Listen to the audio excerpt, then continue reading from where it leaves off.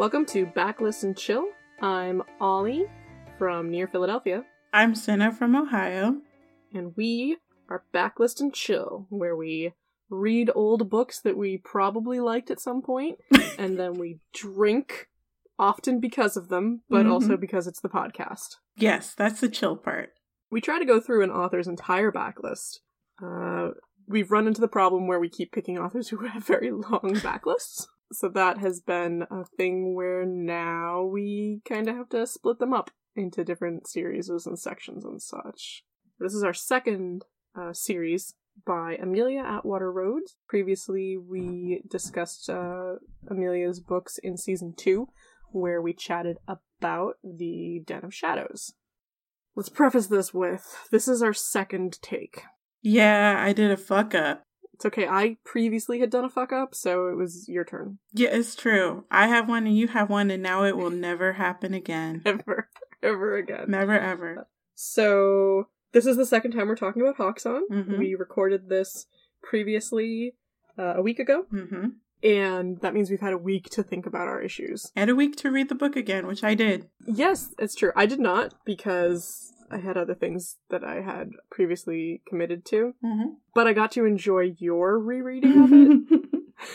So, we've got an extra week of being irritated. And you discovering more interesting things in the book. Second important note coming into this episode, literally only like an hour ago, you and I watched Blood and Chocolate the movie. Yeah, we did, unfortunately, huh? Extremely. So, we're a little riled up about how anger-inducing that movie is. It's really bad. It's worse than you think. Right? Like, we've discussed, most recently, we rediscussed Blood and Chocolate, and there's a lot wrong with it, even though we love it. But what we love about it is Vivian. Mm-hmm. And the entire movie just declaws Vivian so hard and, like, makes Aiden worse and makes the misogyny worse that it's just like, what the fuck? Mm-hmm. So take everything we didn't like about the book, amplify it, turn it up to 11, and then take everything we liked and, like, turn it down super muted, and that's the movie. And give it a nice, low production budget and a thin veneer of underworld, and then you have the Blood and Chocolate movie. That's it, and that's what you have, and that's how you and I end up discussing Amelia Atwater Rhodes' Hawk Song today. Yeah. So sorry. Right? I wish that we could say really wonderful things about this book. I really tried. During my second reread, I really tried to identify my problems with it and, like, try to find, like, a way to enjoy it and, like, see it from the perspectives of people who we've heard, say, like, why they like it and stuff. And I tried. Yeah. In general, this is a really big nostalgia read for a lot of people. This was a really important book for a lot of people, and series as well. So it's like, I don't want anyone to feel badly about just going, well, I just really like it and the characters. That's fine. You and me did that with Blood and Chocolate. Yes. So yeah, if you are ready to sit down and listen to us tell you a lot of things that we found wrong in this book and that you will then never be able to unsee, come join us. Or stuff that you might not give a shit about. True, that's true. So, other people might be like, yeah, don't care. Still like it. Like you said, this was a nostalgia read. I've been re-editing our introduction to the Keisha Ra to post on Patreon. And I heard the joy in your voice when you were talking about Hawk Song. Like, this is us saying that, like, when we started rereading this series, we were like, no, guys, this is the good one. This is the good one. This is the good one. And then we reread the book and we're like, oh no, we don't like it anymore. Yeah, that is the hardest part. I don't like this book anymore. It is a bummer. I know the first time we discussed it, there was a lot of stuff that we just straight up didn't remember. Yeah. And that was a surprise to be like, oh, wow. Like, if I had remembered, I probably wouldn't have liked this as much as I did. So. Definitely. So, part of the backlist and chill is the chill. Mm-hmm. So, I'm drinking shocking no one, absinthe. And unlike everyone in Blood and Chocolate the movie, I'm not lighting mine on fire. I called this a Hawk's Keep last time we recorded, so this is 2 parts ginger ale, 1 part absinthe.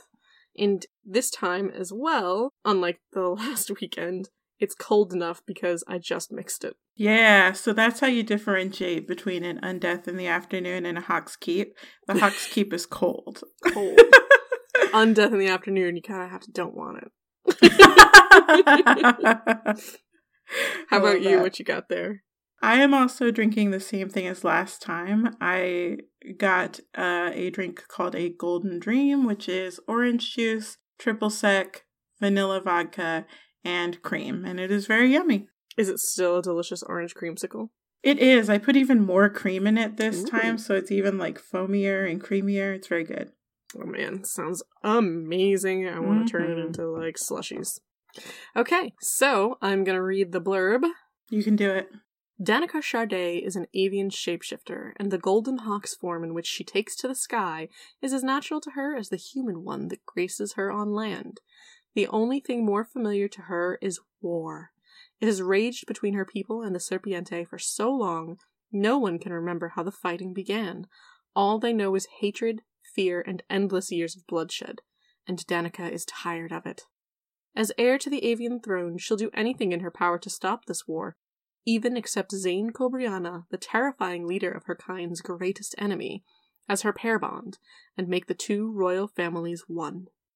Now Danica must convince her people that Zane is as committed to peace as she is, though she can't help fearing that, despite his word, he will strike as swiftly and lethally as the cobra that is his second form. Among the Serpiente, she'll have to pretend to be in love, though when they're alone, her reserve threatens to keep her and Zane worlds apart. And in their midst are dissenters who will do whatever it takes to destroy this union. Trust. It is all Zane asks of Danica, and all they ask of their people, but it may be more than she can give. Sounds accurate. Yep. This is the most accurate synopsis of a book that we have probably read. It is, however, something I dislike, where that is like the majority of the book right there. It's a synopsis. It's what you use to sell the publisher on this book. It's not where they end up at the 1/3 or 1/4 mark. And you know how much I hate that. I do. I also know that I think it would be very difficult to pitch, because this book is so short, that it is super short.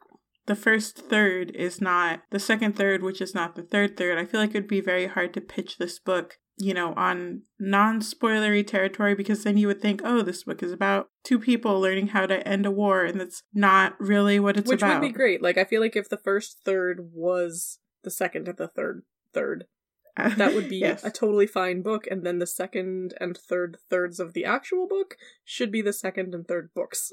Right. Like, a lot of time passes, a lot of territory gets covered in this novel, this 250-page novel. I know.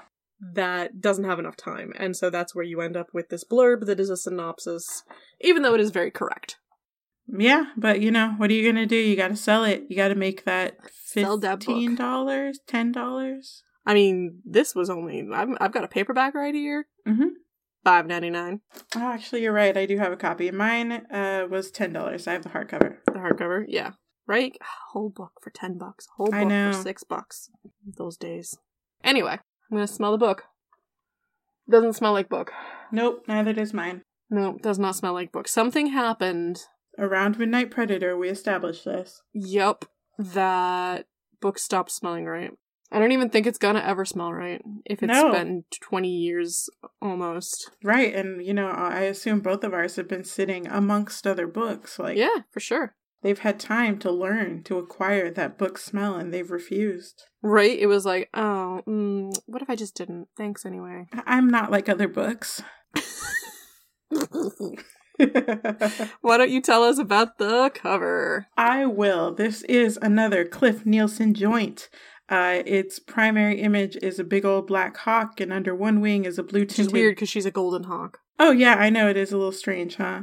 But under one wing is a blue-tinted picture of Zane. Under the other wing is a gold-tinted picture of Danica. And then up at the top, the title Hawk Song in a kind of, foil gold font. And then above that, Amelia Atwater Rhodes, author of Midnight Predator, as has previously been discussed. This is not Cliff Nielsen's best work. I think the colors are a little muddied for my taste. And as we have also previously discussed, that picture of Zane gets reused over and over and over again in this series, and it's terrible. Yeah. He looks like a red-eyed zombie. He looks like red-eyed Aubrey. That too. I would love to do a side-by-side comparison, because he just, same looking nose, same looking lips, and it's really unfortunate, because Danica, even the, barely there that we get to see of her, she's beautiful. Yeah, it's a good picture. Right?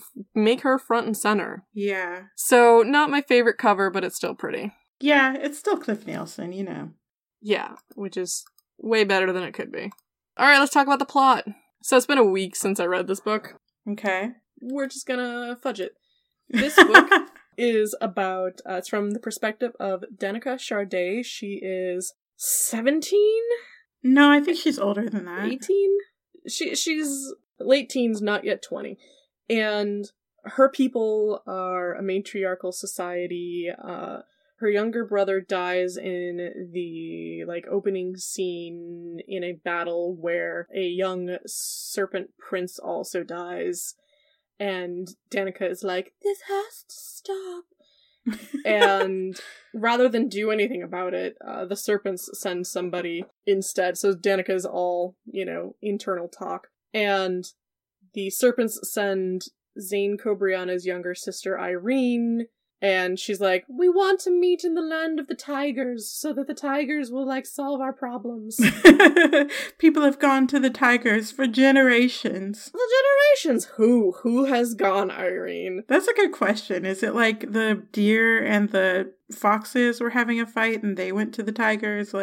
The bats were pissed off at the wolves? Yeah, I don't know. We don't know. It's not mentioned. It's just that the tigers are good at solving problems and we'll never see them again in the entire series. So the birds are like, cool, we can fly faster than you can run on your horses, so race ya! Yet somehow the snakes are there, even though, and this is just a minor quibble, but even though it was if they left as soon as Irene got back, they might make it on time, and yet they get there and the snakes are already there. So did the snakes set off already? I don't know. Well, no, because if you're a bird and you know that you can fly there, then you're gonna kick back. You're gonna wait those extra 5 minutes. You're like, I got time. I'm gonna wait 3 days. So they all get there and they talk to the tigers, and the tigers are like, who should I talk to? And the queen of the serpents, the Naga, is like, my son will be king soon, so you should talk to him. And the current queen of the birds is like, my daughter shall soon be queen, you should talk to her. And they go, whoa, hold up, let me get this straight. Neither of you is married? Solved, you should marry. And everybody freaks the fuck out, and they're like, alright, get out of our fucking tent, chill out, come back tomorrow. And then we have the first of many opportunities for Andreos, the captain of the guard, to fucking suck at his job. It's true. He only gets worse upon rereading. Mm-hmm. He doesn't notice Zane sneak into Danica's room at the Mastari camp, the tigers. And her and Zane talk, and then Zane gets, found out that he's there, and he, kisses Danica because he doesn't view consent as anything except for sex.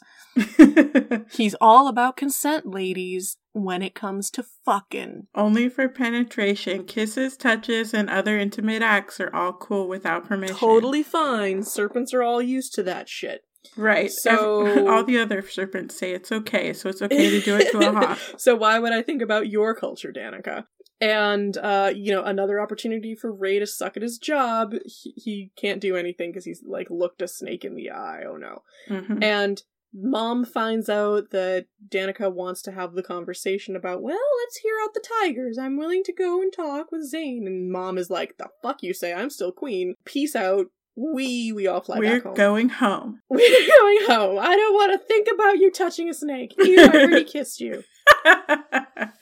We're going to have to scrub your lips when we get back to the keep. No one will want you. No one will want you. You've been sullied. Which is basically how they treat any kind of interactions like that. So, what happens next? So they get back to the keep. Danica has plot-convenient lucid dreams.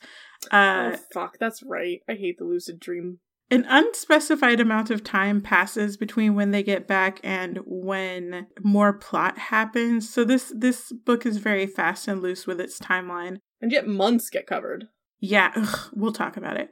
But so Danica has a lucid dream where she thinks she's talking to Zane and he sneaks into her room because Andreas sucks at his job. Somebody fire him. And like, is Andreas the best? Is he like the best you have? Because that's worrisome. How are you all still alive? No, that is my number one question coming out of this, because the snakes are so much better at, like, intrigue and war than the hawks are, but for some reason they're at a stalemate. Okay, I guess so. I mean, I think the only way that the birds have survived is because, as we find out later, the falcons are providing them with poison. But, like, if the poison kills every snake it touches, like, I don't know why the snakes are even bothering. Like, just back the fuck up. Right, so here's my headcanon. Every time somebody has tried to sneak into the keep and, like, gotten past all the guards with murderous intent, a falcon falls out of the sky and murders them.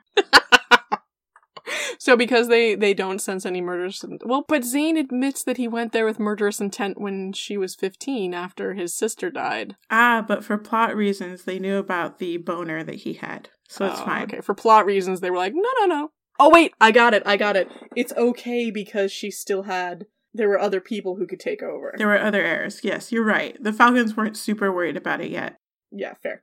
Okay, anyway, Zane visits Danica in her bedroom. She thinks she's dreaming. He kisses her without consent again. He reiterates his offer to, like, find a way to make peace and invites her to come to his castle.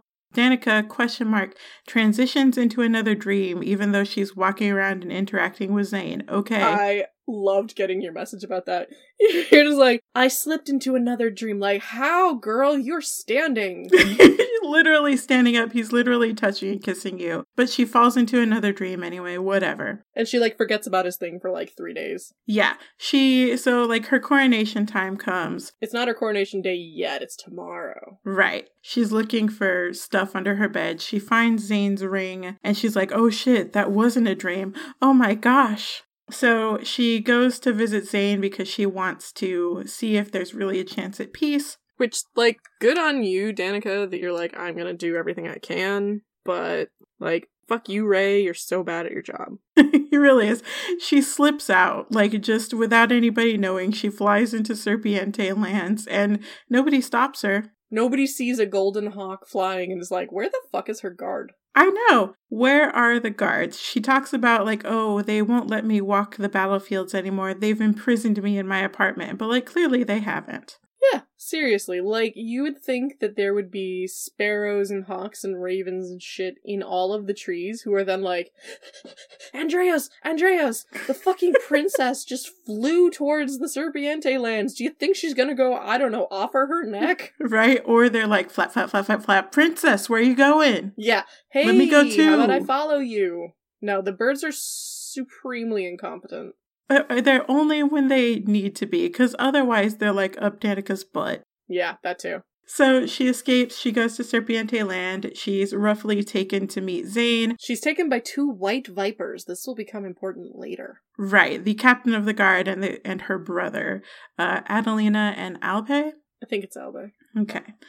So they take her to Zane. Zane is very concerned for her well-being. They talk. Zane proposes again because that's the only way they can think of to make peace. And also this is kind of a romance novel, so we kind of need them to do this. It's tagged as a romance novel, so like we gotta like do fake married, I guess. I mean, that is kind of, upon reread, that is kind of the primary focus of this book. Like, I feel like even more so the politics fall to the side.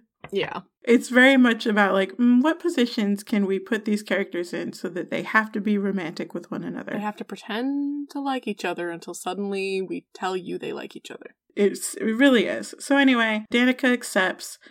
She goes back to her keep to be announced queen? Yes. Talithéa. Yes. And then she's going to come back to the serpents to be announced as Zane's Naga. As Zane's Naga. She does that, and she's introduced to Serpiente people for the first time, and she it gets to know them as a people and not objects of hatred. Right. And see that they're beings. So she takes Zane back to the keep to announce him as her Alistair. She does. Her mom's angry. The rest of the court has their feathers ruffled, but nobody outright rebels. Right? Oh my god. Continue. A few paragraphs pass in which we're told about the single solitary rebellion that we're going to see in this book. And they just gloss over it because it's really not what this book is about. They're like, well, whatever it takes to make peace happen, I don't even fucking care. So it's just like, how did they not end this war already if A, the people are absolutely loyal to the monarchs, and B, the monarchs didn't want to keep fighting? Like, why is this? I'll tell you why. Because this is fucking propaganda. This is classist bullshit propaganda that doesn't think about the actual issues of the lower class. Nobody's lower class. We're all on equal footing except our king and our queens. Like, it's all good. We're just all dancers and shit. That's for the serpents. The Hawk's Keep is literally like, hey, here's the castle where all of the upper class people live, and then I guess the poor is just live in the village or whatever. But where's the village? We are never even shown a village. We're never told, I look down at my people. Like, it's not like a regular castle, right? Where you've got your castle and then you've got your town and the walls around the town or something. Like, it's not even based on a European style castle and village and whatnot. It's just like, the way it's described, it sounds like a fucking monolith in the middle of a goddamn field. Right, I just picture like a very tall rook. Yes, same. That it's just like, here's an 8-story tall building, the first story's open, and I don't know where the poors live. Elsewhere, I guess. Anyway, so there's a brief rebellion. It's 1 paragraph. Nobody cares. In the interim, Danica and Zane spend time with one another. Presumably, we're meant to think that they fall in love. They don't really. Yeah, this gets, like, tagged as enemies to lovers. It's not. It is. It just takes place over a single paragraph.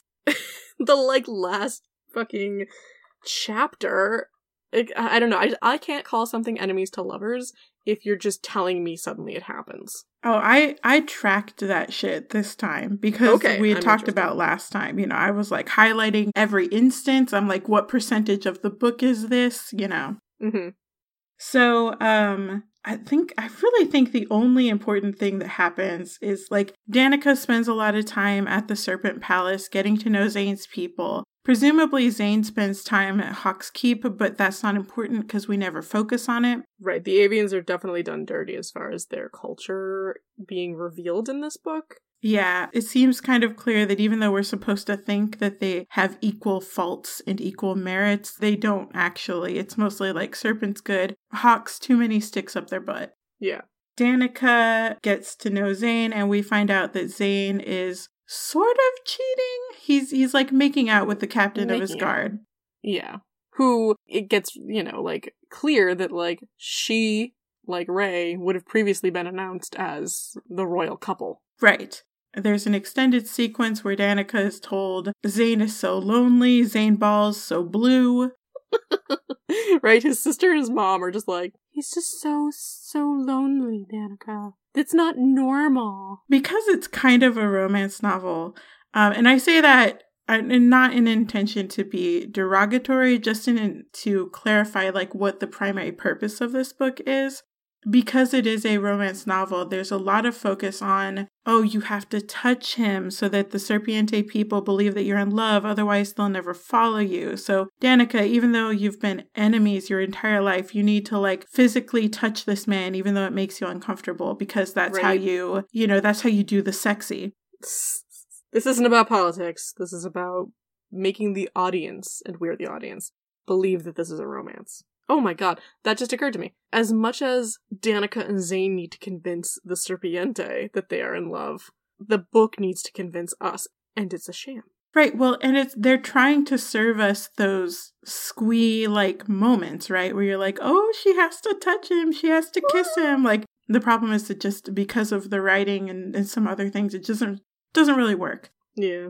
So we're told that Danica needs to touch Zane a lot, that the Serpiente are a lot more touchy-feely, that for the sake of plot, she has to be more familiar with him than she would normally. And then we're told that because the Serpiente are never alone, even when they're children, they sleep in big old puppy piles, that Danica and Zane... And we're never shown this. That's the other thing I noticed. We're never shown the distance between Danica and Zane. Because when they're together, when we see scenes of them together, there's scenes that are intended to be romantic. So there's always some... She's always, like, hugging him, or he's got his arm around her waist. Right, or they're always trying to. Like, they're always trying to touch and kiss. And we don't actually see the scenes where Danica rejects Zane the way that we're told that she does. That is a fair point. So you get this explanation, oh, Zane's so lonely, he sleeps by himself at night, he has to jerk it, he hasn't done that in so long, Adelina tells him, Zane, you weren't meant to be alone, you're too beautiful, you're so lonely, and it's just like... My king, let me suck your dick for you. And Zane's there like, no, I must endure the celibacy for the sake of my vows. It's just... a lot of stuff designed to guilt whip Danica into feeling bad for not fucking Zane. Yeah, the constant shame thrown on her. Right. Or just not being instantly comfortable with this man who's been her enemy her entire life. Her whole family is dead because of his people. Like, come on. Right. And like, theoretically, Zane has that same problem. But we're told from the get-go that Zane has literally always had a boner for Danica, so it's not a problem for him. There's like a line where he's like, Danica, if it was just your body, this wouldn't be a problem. And it's like, whoa. Right? And okay. As previously alluded to, he snuck into the keep when she was like 15 and was like, I was going to murder you, but that ass. That ass. I couldn't think of removing such beauty from this world. Right, he pulls a Yaksha. For those of you who haven't read The Last Vampire, you can go check out our Halloween special. Yes, please. It's linked in the top corner. But the point is that Zane has always wanted to fuck Danica, and Danica has literally never even considered this. And that's the goddamn problem. And it really is, because the book is trying to make Danica feel bad for not being comfortable with Zane, when it should be a slow burn, and we should see it, and we shouldn't just be told it in montage. Right. I wish that she was like, whew, damn, he is an attractive man. Wow. If I was not raised to be so not thinking about those things, I might be having some hot thoughts. There's exactly one instance of Danica showing any sort of lust towards Zane, and it's the night after when she's announced as Naga, when they sleep in the same bed, because Zane asks, and Danica literally says that she's too exhausted to hurt his feelings by saying no. Oh my god. I'm so exhausted. If I hurt your feelings, it's gonna, make me even more exhausted. Yeah. Fine. Right. There's only one bed, I guess. Anyway. Except that you've got your own whole apartment next door. He literally does. But we're doing that trope. Anyway. So she wakes up the next morning and Zane doesn't have a shirt on, and she, checks out his body and blushes. And that's the single and only time Danica displays any sort of physical lust towards Zane.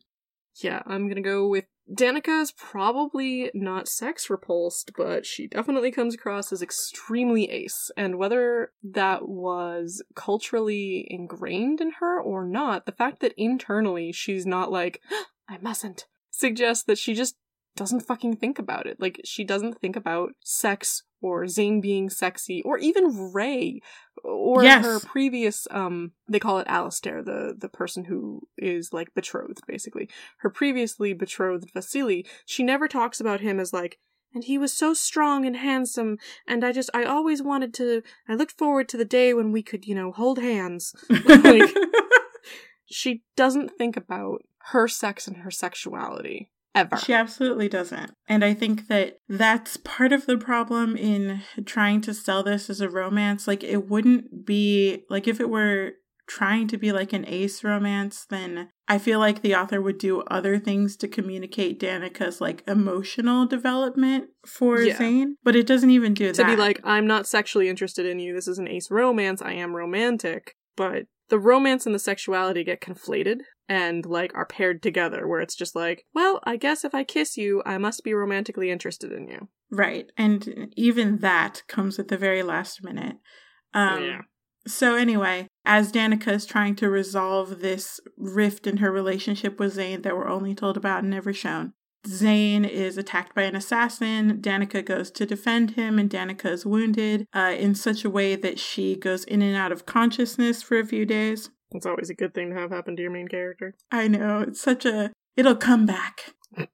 Twice. She has this happen to her twice. So, in one fucking book. Oh my god, Ollie. So there are two scenes that Danica gets before she's injured and this happens again. They go back to Hawk's Keep, where she has that scene where Adelina catches her sort of hugging, almost kind of kissing Ray, but like it wouldn't have happened. I think like Ray kisses her and like Adelina doesn't even see her kissing him. Right. She just catches Danica in Ray's arms and assumes that it's the same as it is with her and Zane. And then we get a scene of Danica dancing the Namir Da with Zane in the sinkhole during the Serpiente Festival. And then Danica gets shot again.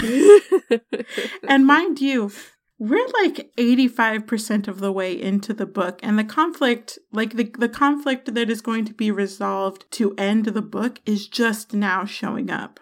Yeah, because people have not been, like you said, this book, everyone is so loyal to their monarchs that the fact that there's only these 2 instances of assassination attempts is utterly unbelievable, because it's not the plot, though. Well, there's even a line, oh no, it's during the festival. It's how she escapes to go to the Naga ceremony. To become queen. I loved how she fucking just, I'm the queen now, and I'm gonna disappear for 24 plus hours. Right, like, her friend literally tells her, oh, it's the day of the festival, and the Hawks, like the guard, don't guard the queen at the festival because she's among her own people, and they'll keep her safe. And I'm like, so you don't ever worry about internal assassins? What kind of court is this? You only think that the snakes are gonna do it? Like, I look at this and think to myself, is she just a figurehead? Because that's the way you treat her. You treat her like, oh no, we must have, the queen is protected, we all love the queen. Like, I would have liked to have seen the court that's always being talked about. The nebulous court, we don't know what the fuck they are. We don't know if they're royals or what. They're just the court, and they're musicians and scholars and magic, and who cares? Like, if the court was the ones that were running things, like, it's alluded to that in previous generations, the court basically ran the queen. Like, why not this generation? Not the court, it's the Council of Generals. Oh, the Council of Generals. Okay. Mm-hmm. Well, but still, like, if it was clear that, like, that's nice, sweetie, sit down. If it was more like that could have been more interesting, and why she had an excuse to be like, I am the queen now, and I can disappear for a day, and nobody will think anything. Also, my people love me because I'm just a beautiful hawk. Yeah, it's wild. To me, it feels very like there's no complexity to this. It's very idealized. Very much so. I would agree with that. Where everybody who's in a particular court is absolutely loyal to the queen, and even if they do like dissident things, it's all in service of the queen. And anyway, yeah, it's a Serpiente festival. Danica is shot with an avian arrow from a Serpiente bow. Which I don't even understand how that would fucking work. Oh, okay. We'll get to it. Okay. Zane's mom steps in front of the arrow, basically, and saves Danica. The 2 of them are injured. Danica has another montage of waking up and falling asleep. But Zane's always at her side. Zane's mother dies because the arrow had the avian poison on it. And it's in this, I'm going to say like 90 to 93% where we're meant to think that they actually fall in love. Because the scene before Danica being shot is Danica with Ray saying, I don't love Zane. I don't trust him. I would like to, but I do not, at this literal moment that we are talking, take this down, somebody notarize it. I don't trust Zane at all. And this is after she's been shot the first time and Zane has, like, been at her bedside. So, like, they've had time to bond. So clearly it wasn't him being helpful to her while she was sick the first time. We had to try it one more time. Yeah, the first time didn't stick. Let's do it again. So, yeah, she passes out, she wakes up, she's very weak, it's hard for her to walk and stuff, and Zane is there, you know, he shows vulnerability because he cries because his mom died, and as you put it last time we talked about it, they trauma bond. Yes. But there's still not really a sense of them falling in love because A, it's all montage, and B, the next time it comes up, they just sort of say that they're in love. Yeah. I opened up to the page of Ray asking, "Do you love him?" The question startled me. No, I did not need to think about the answer, which sounded so brutal that I needed to add, "I do not hate him anymore, but love. I believe he deserves love, but I don't know if I can be the one to give it to him." Right. That's on page 215. She's so emphatic about it. Like, it's not even like she's deceiving herself or something. No. She's being 100% upfront. No, I don't love this guy. And it's like, good, you shouldn't. Right? There's no need. You don't have to. It's okay. You can take more time. You don't have to love him just because we're at the end of the book and you need to love him for this to work. And I think that's what it is. Oh shit, we're at the end of the book. I guess we're in love. That is really what it feels like. She falls in love with him in the montage, but we don't see it.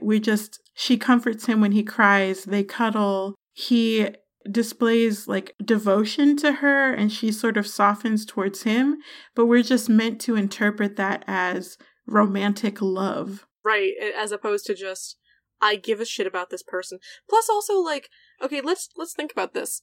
Zane just lost his mother. His wife/queen, who is also his enemy still, like, they're not really, but if she fucking dies, he has another war on his hands. Mm-hmm. Nobody ever points that out. He could be at her side having fucking meltdowns because one, oh, sure, fine, Zane, I believe that you've, fallen in care with this person. Mm-hmm. But also, you know that the wars will be back if the fucking Tulithea dies in your bed. And that's a perfectly valid reason to try to soften towards a person, but... Yeah. But yeah, no, so, like, literally the scene where she catches him crying, which is, like, the second one that we get after she's injured. She basically just is like, come sleep with me because I want to, like, heal your pain. Right, and by sleep, dear listener, we mean fall asleep. Yes, right. And then he tries to kiss her and she literally says, I don't know why, but I don't know why not. I don't see why I shouldn't kiss him. And then they kiss again, and, like, the second time they kiss, she says, I saw no reason to withhold.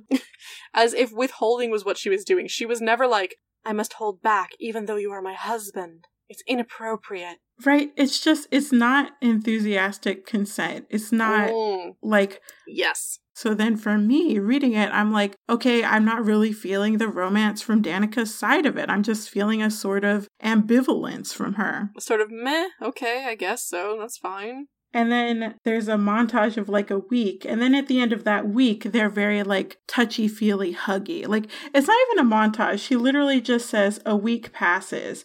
And then the next time you see them together, they're like, hey, sweetie, how you doing? I'm gonna cuddle with you, I think it's a really bad, I hate to say the word bad, but I do think it's a bad message for the, like, 14-year-olds who are reading this book.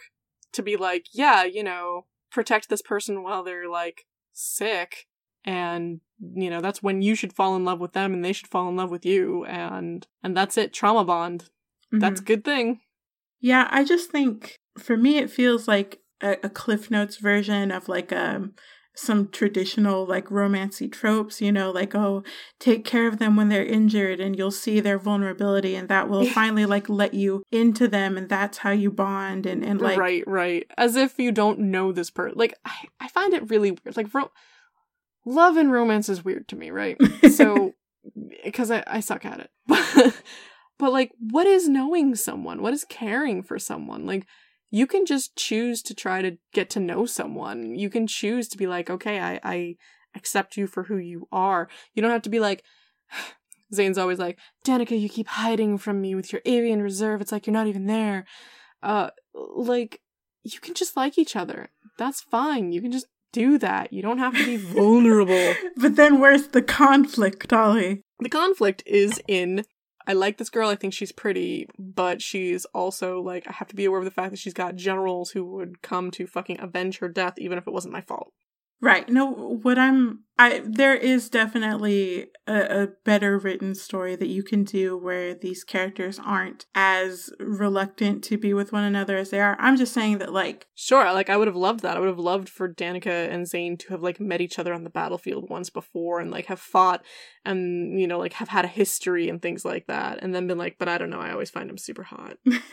Well, I mean, yeah, that's another way that you could do it. But what would like to try to communicate to, you know, as far as like, I get what she's trying to do. I recognize the tropes that she's trying to invoke. I've seen them executed in other romance novels, and like, I get the cliff notes here, but the problem is that in other romance novels, they're more developed. Right. It doesn't take place over the course of like 3 pages. Not even just that. It's just, well, I mean, no, you're right. Yeah. There's moments for the characters to express their internal emotions, and those emotions are not ambivalent. Like, that's the number one thing. Right. Like you said, I saw no reason not to, like, acquiesce to this kiss. Like, that's a glowing fucking review there, Danica. Right. 3 stars, no reason not to kiss him, you know. Like, you could kiss him. When she saw Adelina with Zane, she could have been like, seeing him with another woman just like enraged me and made me realize how much I wanted those to be my lips, and I could if I just like got over myself. Right, to express that. Because there are a couple of times where she's like, oh, Adelina's gonna be here. But then she just says the words, and there's never like, you know, just this twinge of jealousy. It's never like right, that. It's more her feeling badly that she knows that Adelina's in love with him and he's in love with her. And that she has, you know, by making peace, she's in the way in that kind of regard. Like, she's never like, I'm jealous about Adelina, that, you know, B word. No, she's just like, oh shit, this is super uncomfortable. Right. So, you know, a week passes. Adelina pulls Danica aside and apologizes to her because she realizes now that Zane cares more for Danica than he ever cared for her. Which I think is just Adelina being like, oh wow, Zane has to actually chase someone. Or Adelina being like, this relationship is really important to the stability of my kingdom. Maybe I should butt the fuck out. Wouldn't that have been great? Plus, also, as previously discussed, like, royals have mistresses and secret lovers all the fucking time. Like, I get it. If she gets pregnant, it's gonna be a Cobriana, because Cobrianas breed true, because fucking genetics. But, like, I don't know, use some fucking protection. It would be really nice if they could at least acknowledge that even if they don't love one another, that they should be allowed to love other people. I don't know. Everybody acts like because they're married, like they'll never be able to like find true happiness with somebody that they really care about. And it's like, well, they could if everybody would stop being such a fucking dick about it. Right? Like this time period, the idea of falling in love with this person who you are in a political marriage, plus also the whole idea of the Serpiente being like, we won't accept a political marriage. Like, well, you haven't tried anything else, you fucking jerks. God. So, like, literally right after that, Dane and Danica go back. They are... Dane and Danica.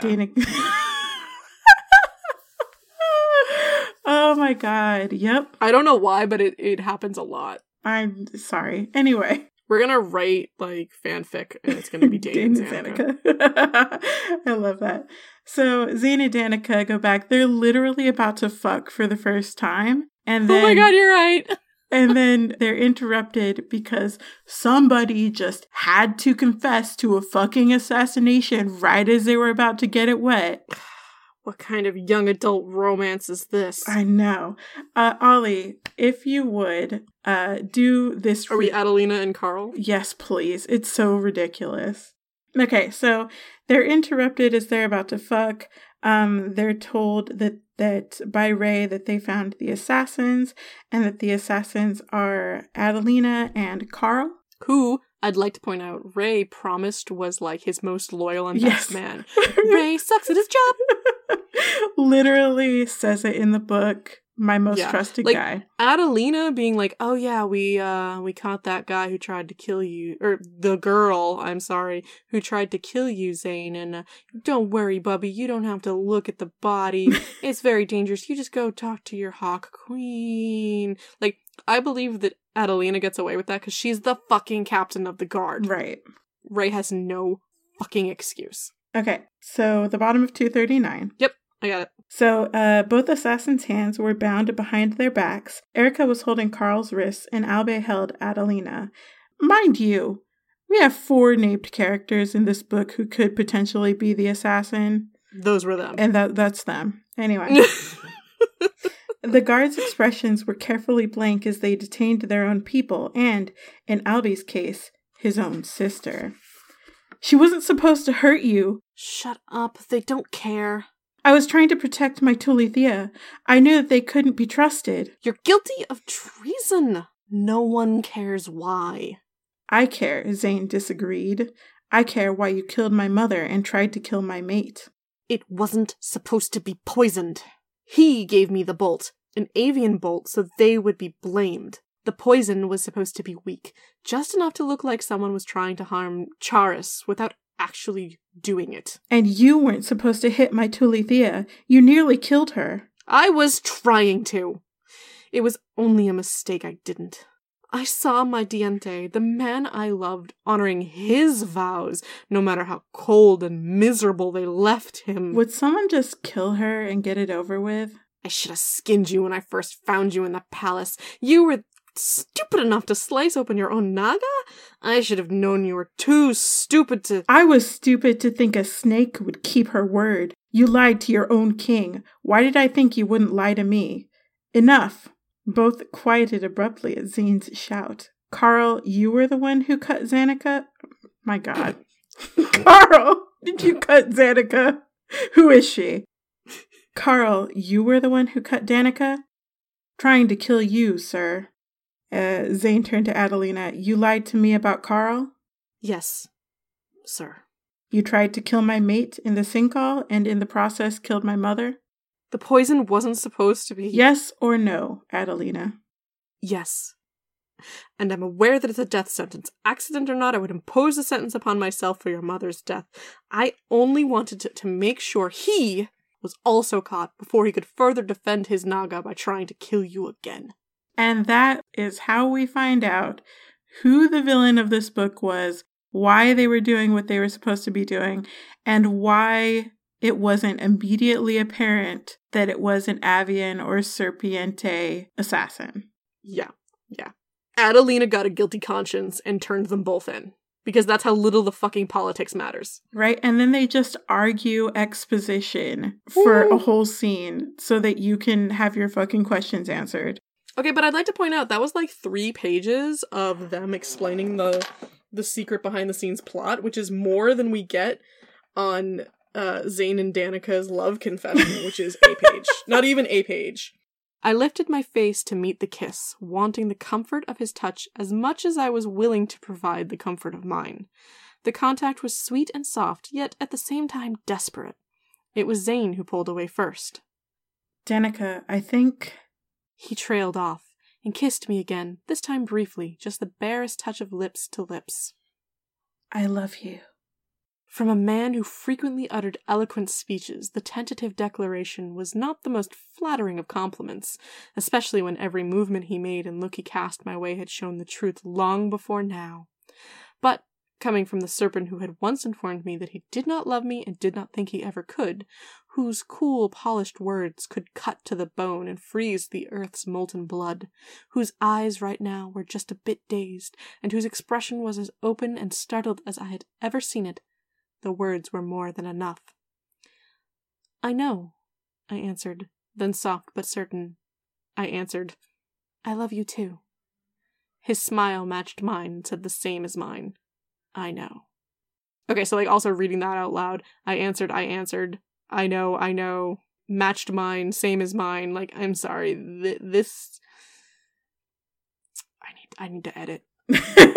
Get out your pen, Ollie, quick. Actually, looking at it, right? So the last page, it's it's like less than one page of them being like, I think I love you. I know, I love you too. It also happens immediately after the thing that we just read. Oh yeah, like what we just said, there's half a page of Zane being like, Andreas, get them the fuck out of here, before he's like, Danica, I think I love you. Right, and it's such a weird tonal shift. We don't know what happens to them. You don't know what happened to them. You don't even get a break between the killer's confession and then like some time for the two of them to decompress and be like, wow, I can't believe that happened. Well, our relationship is still strong enough. We're going to survive and we're going to, keep this piece going. Yeah. No, it's literally just, Ray, get them out of here. Danica, I love you. I love you. Fucking whiplash. And then the book just ends. And it's like... It's just like, I wish for you peace. What? Where did that... A, where did that come from? B, what was this book about? What was this book about? Because even the romance that it is actually, supposed to be about, because it's definitely trying to be enemies to lovers, and I would have liked it to be enemies to friends. It's not, because it's bogged down in the mystery of who tried to attack you. Even that is... The first assassination attempt is very far into the book. Well, no, what I mean is... I'm sorry, let me rephrase that. The climax is bogged down. Yes. Because nothing happens. It's very weird. Last time we discussed this, and I still think it's true, this book needs a bigger page count. Yeah. The things that get passed over in montage are so important to the development of the relationship. They really are. There's a scene where, or at least a mention of Danica having mostly spent time with Irene, the sister, and Charis, the mother. And I would have liked to have seen that. Even just, I looked forward to going back and seeing them. I was fast becoming friends with them.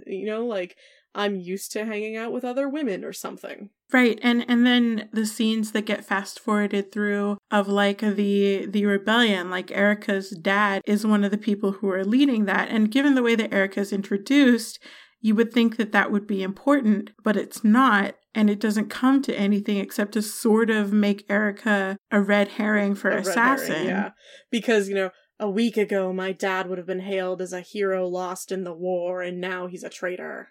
Right. But all of that's just so glossed over. Yeah.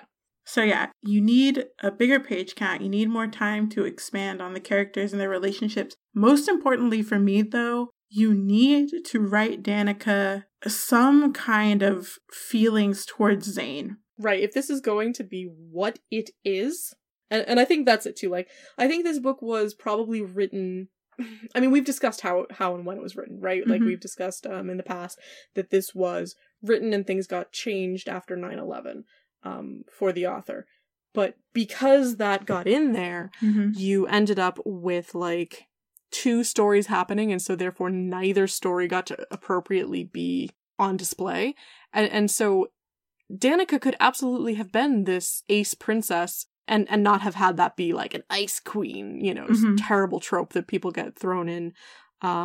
She could have just been ace and been I'm not really interested in sex. That's fine. I can fall in love with you, but I'd like to fall in trust with you first. Maybe she's Demi or something like that. That's fine. But, this was 20 years ago, so that's still difficult.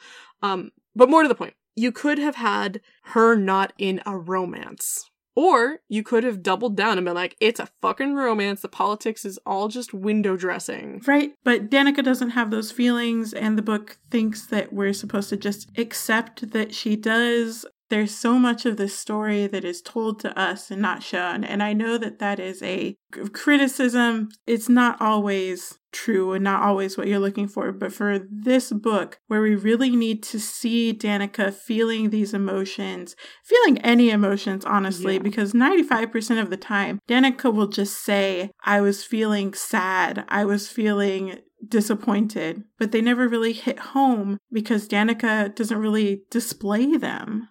they say about the Avians, like, the Avians say, oh, we have reserve, etc., etc., and they do have reserve, but it seems mostly for strong negative emotions. Mm-hmm. I know when we chatted before, I talked about how I really appreciate that the Avians are like, if I give in to grief, mm-hmm. I will never stop and I won't live. And seeing in reading this that it's not that Danica has no emotions. She has happy emotions. Mm-hmm. You know, she's happy to see her friend Eleanor, things like that. It's that they pull themselves back and they calm themselves. Mm-hmm. I would love to be able to say, oh, Danica doesn't have the emotion of poor sexy because she's Avian. No, I think she doesn't have those emotions because she just doesn't have those. Mm-hmm. She's not internally feeling fucking Randy. Yeah. Where she will internally feel, you know, good or sad. Like, she'll tell us, she'll be like, oh, I had to pull on my reserve, etc., etc. She's never like, oh my god, I just want to jump Zane, but instead I pull on my Avian reserve and I don't think about those arms. Like, no, she doesn't give a fuck. And if this is meant to be a romance, then she really needs to. Or at least, like, if it's not going to be a sex-mance, she needs to want to romance him and be romanced by him. Yes, I agree like, with that. Do anything, like, have the Avians have a thing that, you know, oh, the gals often will give their Alistair a particular token of their appreciation to show that they're like, I like you. And, like, we see the Serpiente culture so much. Like, there's so much depth to the culture, even though we get the feeling, I think in this book and maybe also in the next one, that the two cultures are not that different in ages. Mm-hmm. The Avians don't have a lot of culture. They're like, oh, we've got a festival going on. Okay. But then you've got, like, the fucking dancers and they call it the Sakri, but it is, like, prophecy weaving through dance. Like, there's a lot in the serpents, and there's not a lot in the birds. Well, and that's because they spend so much more time in the serpent's, like, palace, where Danica has a lot of experiences of, like, you know, learning, getting to know the dancers, learning the dances, going to the market and stuff. But we never see scenes like that in Hawk's Keep where she does that with Zane. Loved to have seen, oh, Zane is down watching our metalsmiths and one of them is going to teach him our ancient ways of, you know, doing chainmail or something like that. Like, show me Zane learning things. Have him, you know, so there was a moment in the Namirda where someone gives Danica a silk scarf. It's called a melos or a melos. I can't remember. And Zane's like, oh shit, she doesn't need that. And then she's like, haha, I've been practicing. And he's like, what? You dance now? But the melos is a thing that is given to people. Why isn't there something that could be given to Zane for Danica to, like, prove her affection towards him, even if she's like, I can't say it, because, like, I don't want to say those words, I'm gonna blush. There should be a way for her to convey to us and to Zane that she's like, I am your queen and your wife, and someday I would like to fuck. Right, a way that is not just acquiescing to Zane kissing or touching or sleeping with her.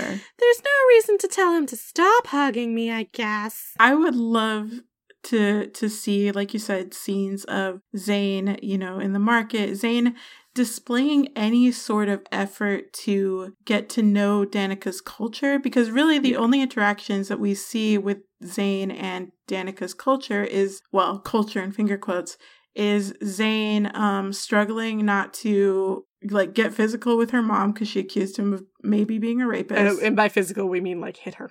Right. And there's one scene of them, like, having lunch or something, but it's Zane being moody and Danica trying to figure out why. Yeah, there's a lot of, like, navigating Zane's weird-ass mood. Yes, it's a 95% that. It's, like, trying to figure out why Zane's upset and then trying to make Zane not feel upset because of his blue balls. He's a pain in the ass, and I don't like him, and I don't like him as a romantic lead. I just wish that there was more. I wish we saw more from him, because the only effort he makes is not forcing Danica. Yeah. Oh, I just remembered a thing that pissed me off last time we talked. When Zane is like, no lamb seller, man who is trying to give my wife some meat, she's vegetarian, I will just say, no, it's okay, we've got a big meal.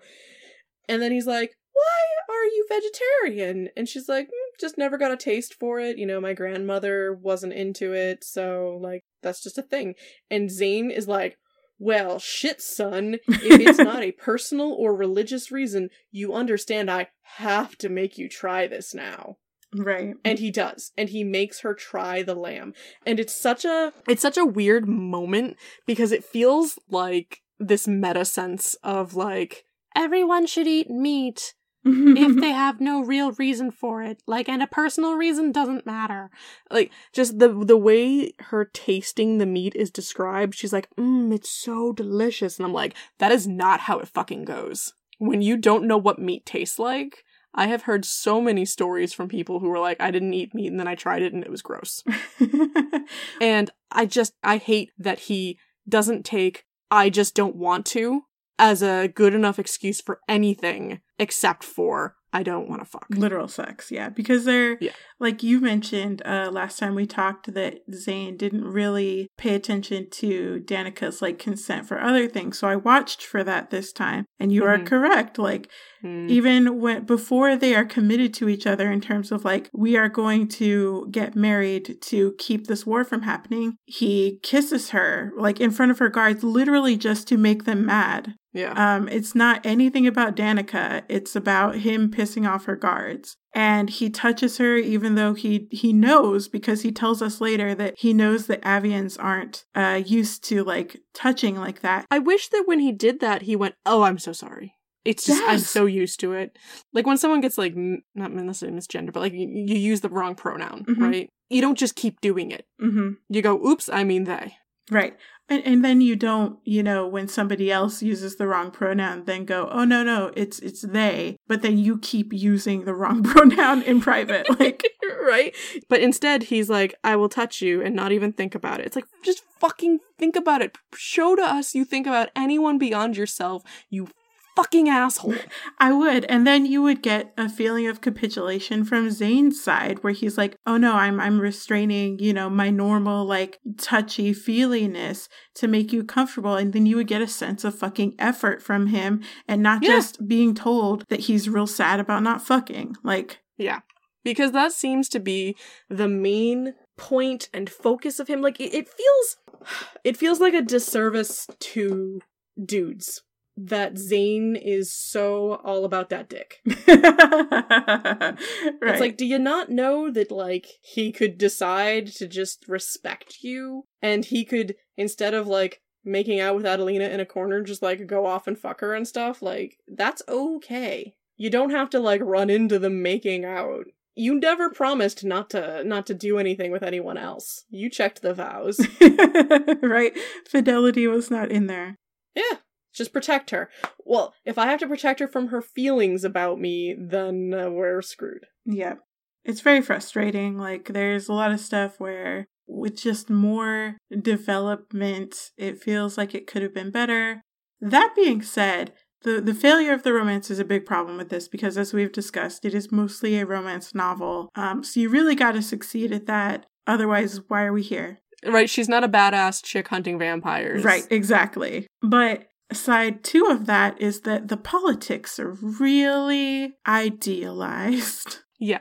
As we said, it tries to be a romance, it tries to be a fantasy politics. Neither of them lands. Right. And from a political perspective, for me, the problem here is that this world and these characters and this political system, as we've, you know, briefly discussed, like, there's no intrigue here. Yes. Which feels not real. Absolutely. I will say that maybe that's just because that's what I've been trained to expect from political, like, fantasy novels. But also, I do feel like in real life, people have different agendas that do not always line up with what the upper class wants. Yeah. And then also the idea that they're fighting for no reason. Like, they're not fighting over land. They're not fighting over resources. They're literally Nobody knows why the war began. Right, like, and it's clear that they're, like, a 2 days ride apart from each other. Mm-hmm. Not even 2. A single day. What, a single day? It's a single day to get from the keep to the palace. Oh my god, this is ridiculous. Right, and we aren't told, like, oh, there's a big sprawling village and we're trying to expand. No, because there's 300 to 500 people, which, again, that's a big difference, the number 3 to 500. It's not like, you know, about 300. Like, just say there's 500 people in the fucking sinkhole. Just say it. But it's not like they're trying to expand. It's not like, oh, the snakes are gonna take over our territory, we're gonna have nowhere, blah, blah, blah, or, oh, we're trying to, the Avians want the serpent's gem mine. Like, no, they don't want anything. There's just this blood war. It's just the fucking Hatfields and the McCoys. Right, and like you said, if it were just a Romeo and Juliet, Hatfield and McCoy thing, then you need to scale it down and make it more intimate and make it more vengeful. Like, Danica keeps talking about how tired of the war she is, and Zane says the same thing. And there's no, like, bloodlust from anybody. It's just like, we're doing this war because we're obligated to, I guess. Well, son, my father did the war and his father before him, and now I pass this war to you. Even if the idea were that the people had that bloodlust, I mean, that would be classist and kind of shitty, but at least it would be... I mean, but this whole book is classist. Well, yeah. But at least there would be some, like, there was political pressure on Danica to keep fighting the serpents, because otherwise her people will rebel. That's if she something. Was like, I don't want to do this anymore, and they were like, well, good fucking luck getting them to, like, put down their swords and turn them into plowshares. Right? But that's not the case. Like, Zane just dresses people down and they're on his side. Right? Like, when he announces her as his Naga, as his queen, he's just like, do you have a fucking problem? You can go out and find your own beautiful hawk if you want. And people are like, la la la, that's Zane. I also will follow you now, sir. I guess our fucking thousands of years long war is over. I'm cool with this. Yeah. It has been... So at the beginning of the book, there's a family tree. And Alistair, who was the first hawk, with a D, not a T, friends, was born in 2884 BCE. And Danica is born in 724. It's been over 2,000 years. Alistair didn't have, like, a fucking clutch of kids. Mm-hmm. She died young. How are they all still around? Like, if this was, we've been having this war for the past 4 generations, okay. But no, it's 2,000 years. How are you all still here? Right, how are you all still here? How are you all still fighting? How have we not accidentally eradicated one line of any of the snakes or birds? Because there's different types, right? Like, how do we still have, I don't know, Burmese pythons? Mm-hmm.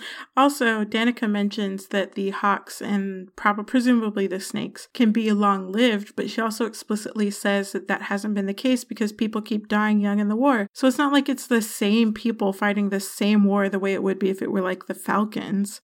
Right.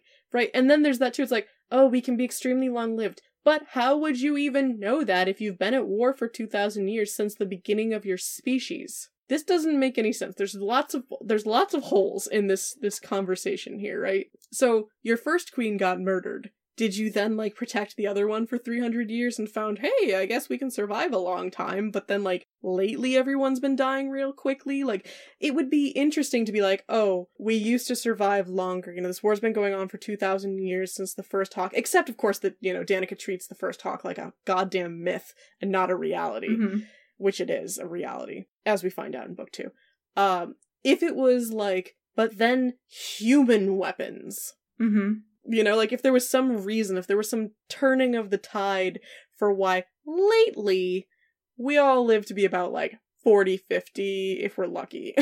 I mean, that's also the thing, like, the reason that the Tulithia and, you know, her heirs keep dying is because they keep going out into the fucking battlefield. Right? Literally, the first chapter, the, like, prologue, is 2 fucking princes from the different sides getting killed. And, like, one's 15 and one's 16. Like, why are you sending your fucking children out there in the wars? Where are your generals? Why are you letting them do this? Right? This is why your heirs keep dying, because you keep putting them on the front lines. I just couldn't stop him. He wanted to go out and kill himself a snake, I guess. It's ridiculous. This is no way to run a kingdom. Plus, and then also the fact that, like, no one is doing anything for the wrong reason. Mm-hmm. Everyone is in the right. Nobody could possibly be a problem. And we've seen this in previous books too by this author, that like when the author likes a character, they're not gonna die. They're not at risk. Mm-hmm. And they're not in this book where you're trying to make a point about both sides, guys. You're going to go to great lengths to create a world where the Avians and the Serpiente can be at war for thousands of years, but neither of them can be morally completely in the wrong. Right, no one's done anything terrible. There was that one time where Danica's dad got like a fake letter and like he died and his sister died, but like that wasn't a war crime. Right, I think the worst thing that anybody in this book does, as far as it's been mentioned, is that some Avian soldiers killed a lady while she was pregnant. Yeah. That's, like, the most horrifying. And, like, there is something to be said to, hey, do you want to just have a fantasy that is a fantasy war and there's not real stakes? We're just told there are real stakes. Mm-hmm. But, like, ultimately it's about 2 characters becoming enemies to lovers. Mm-hmm. Like, fine. Except that that's not even this book. Right, and that we have a whole series where we will continue to, like, explore the politics of this world, and, you know, we will ultimately be shown that the snakes and the hawks are victims of the falcons. They're the victims in all of this 2,000-year war. But even then, it really feels like the Falcons just instigated the war. Like, the Falcons, aside from providing the Hawks with their poison, it doesn't feel like they've had a big hand in keeping this war going for 1,000 years or 2,000 years. Yeah, no, they were just like, what if we designed a type of people who were just never possibly gonna be able to work together because their cultures are too different. One wants to fuck and one doesn't. That square nipples, triangle nipples. It just feels so ridiculous. It doesn't feel grounded in anything that would happen in reality. Like, obviously wars happen for different reasons, but, you know, there's a reason. And also, at some point, someone subjugates the other one, usually. Also that. You know, so it's like, either you kill everybody, you subjugate them and assimilate them and get rid of their culture, or maybe you're like, okay, now we're not fighting, and if you fight, I will murder you, and you can keep being your culture, that's fine. But, like, I don't know, pay us some fucking taxes. Give me soldiers for my continuous war. I'm gonna go fight the Falcons. Right, but being at a stalemate for 2,000 years is just unbearably ridiculous. It's stretching it a little bit. And especially as we learn in later books, there are other cultures nearby. People who they could hire to be assassins and shit.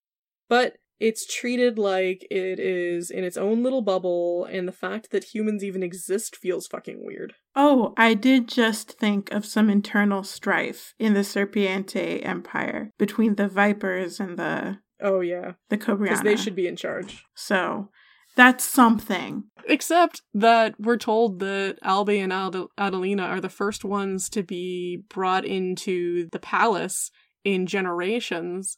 That Charis was the one who brought them in, and then we execute Adelina. So there's just Albe. Right, and also that this is never a threat to the stability of the kingdom. Like, it's, like, Adelina is, but it's personal. And what would have fucking happened if Adelina and Zane had ended up as king and queen? Would the Falcon step in then? Right? So, something in this series is that, like, certain types of shapeshifters will, when they have kids, the shapeshifter will, like, overpower another shapeshifter gene. Mm-hmm. And because it's important, certain snakes and certain birds, they don't overpower each other. They just mix appropriately because the Falcons were like, rip, right? Right. And the Vipers are another one that, like, is very high up there. So if Zane and Adelina had a kid, it might have been a Viper. And then everyone would have to deal with the fact that it's like, oh shit, we thought that, like, the Cobra was the top dog. But I can't remember. It might be that they would have been like, I am a Cobra and a Viper. I don't remember. I have white blonde hair and red eyes. Oh God, please no. So the world building doesn't really work for me personally. Sorry. I need it to, I don't know. Like you said, it's super idealized, and obviously that worked for me as like as a kid. And no shade if it's still something that, you know, people enjoy. Right, but I hope people will reread it with these thoughts in mind, that it's like, it's not a healthy relationship. Right. And also, you know, the author was 17, 18 when it was written, so, like, it is literally a kid's opinion of war. Right, and a kid trying to address hatred of the other in a way that is not grounded in the reality of why people hate each other. It's a very sticky portrayal of that. When you are a white kid from the suburbs of Massachusetts, war exists, but not personally. Yeah, just theoretically. Falcons and snakes. Yeah.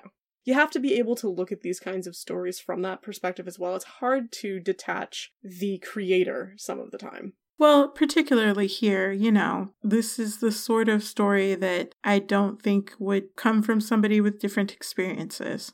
Yeah. Somebody else would write a different story. Somebody else might just write a romance. Somebody else might write a political intrigue novel. Somebody else might write more complicated and nuanced politics. Yeah. I would be intrigued to see where Atwater Rhodes would write a political novel these days. But I don't know. We'll have to see if we want to try reading the Manser books. Yeah, we'll cross that bridge when we get to it. Yep. They're bigger, which, you know, as we discussed with this one needed a larger page count, so maybe that would help. Mm-hmm. There's only 3 of them, so, like, maybe that would help. Mm-hmm. We'll see. Yep. Well, I am, I don't know if looking forward to, but rather I'm going to watch as we move forward. Mm-hmm. There we go. For this idea of, because they're all labeled romances, I think. Mm-hmm. If there's any romance, if anybody ever actually romances anybody and reciprocates, like, because even in past books that we have read, it often felt like the character who was the prospective character never got hot for anybody and just sort of like accepted romance thrown at them or sex thrown at them, etc. So I'm personally keeping my eye on that.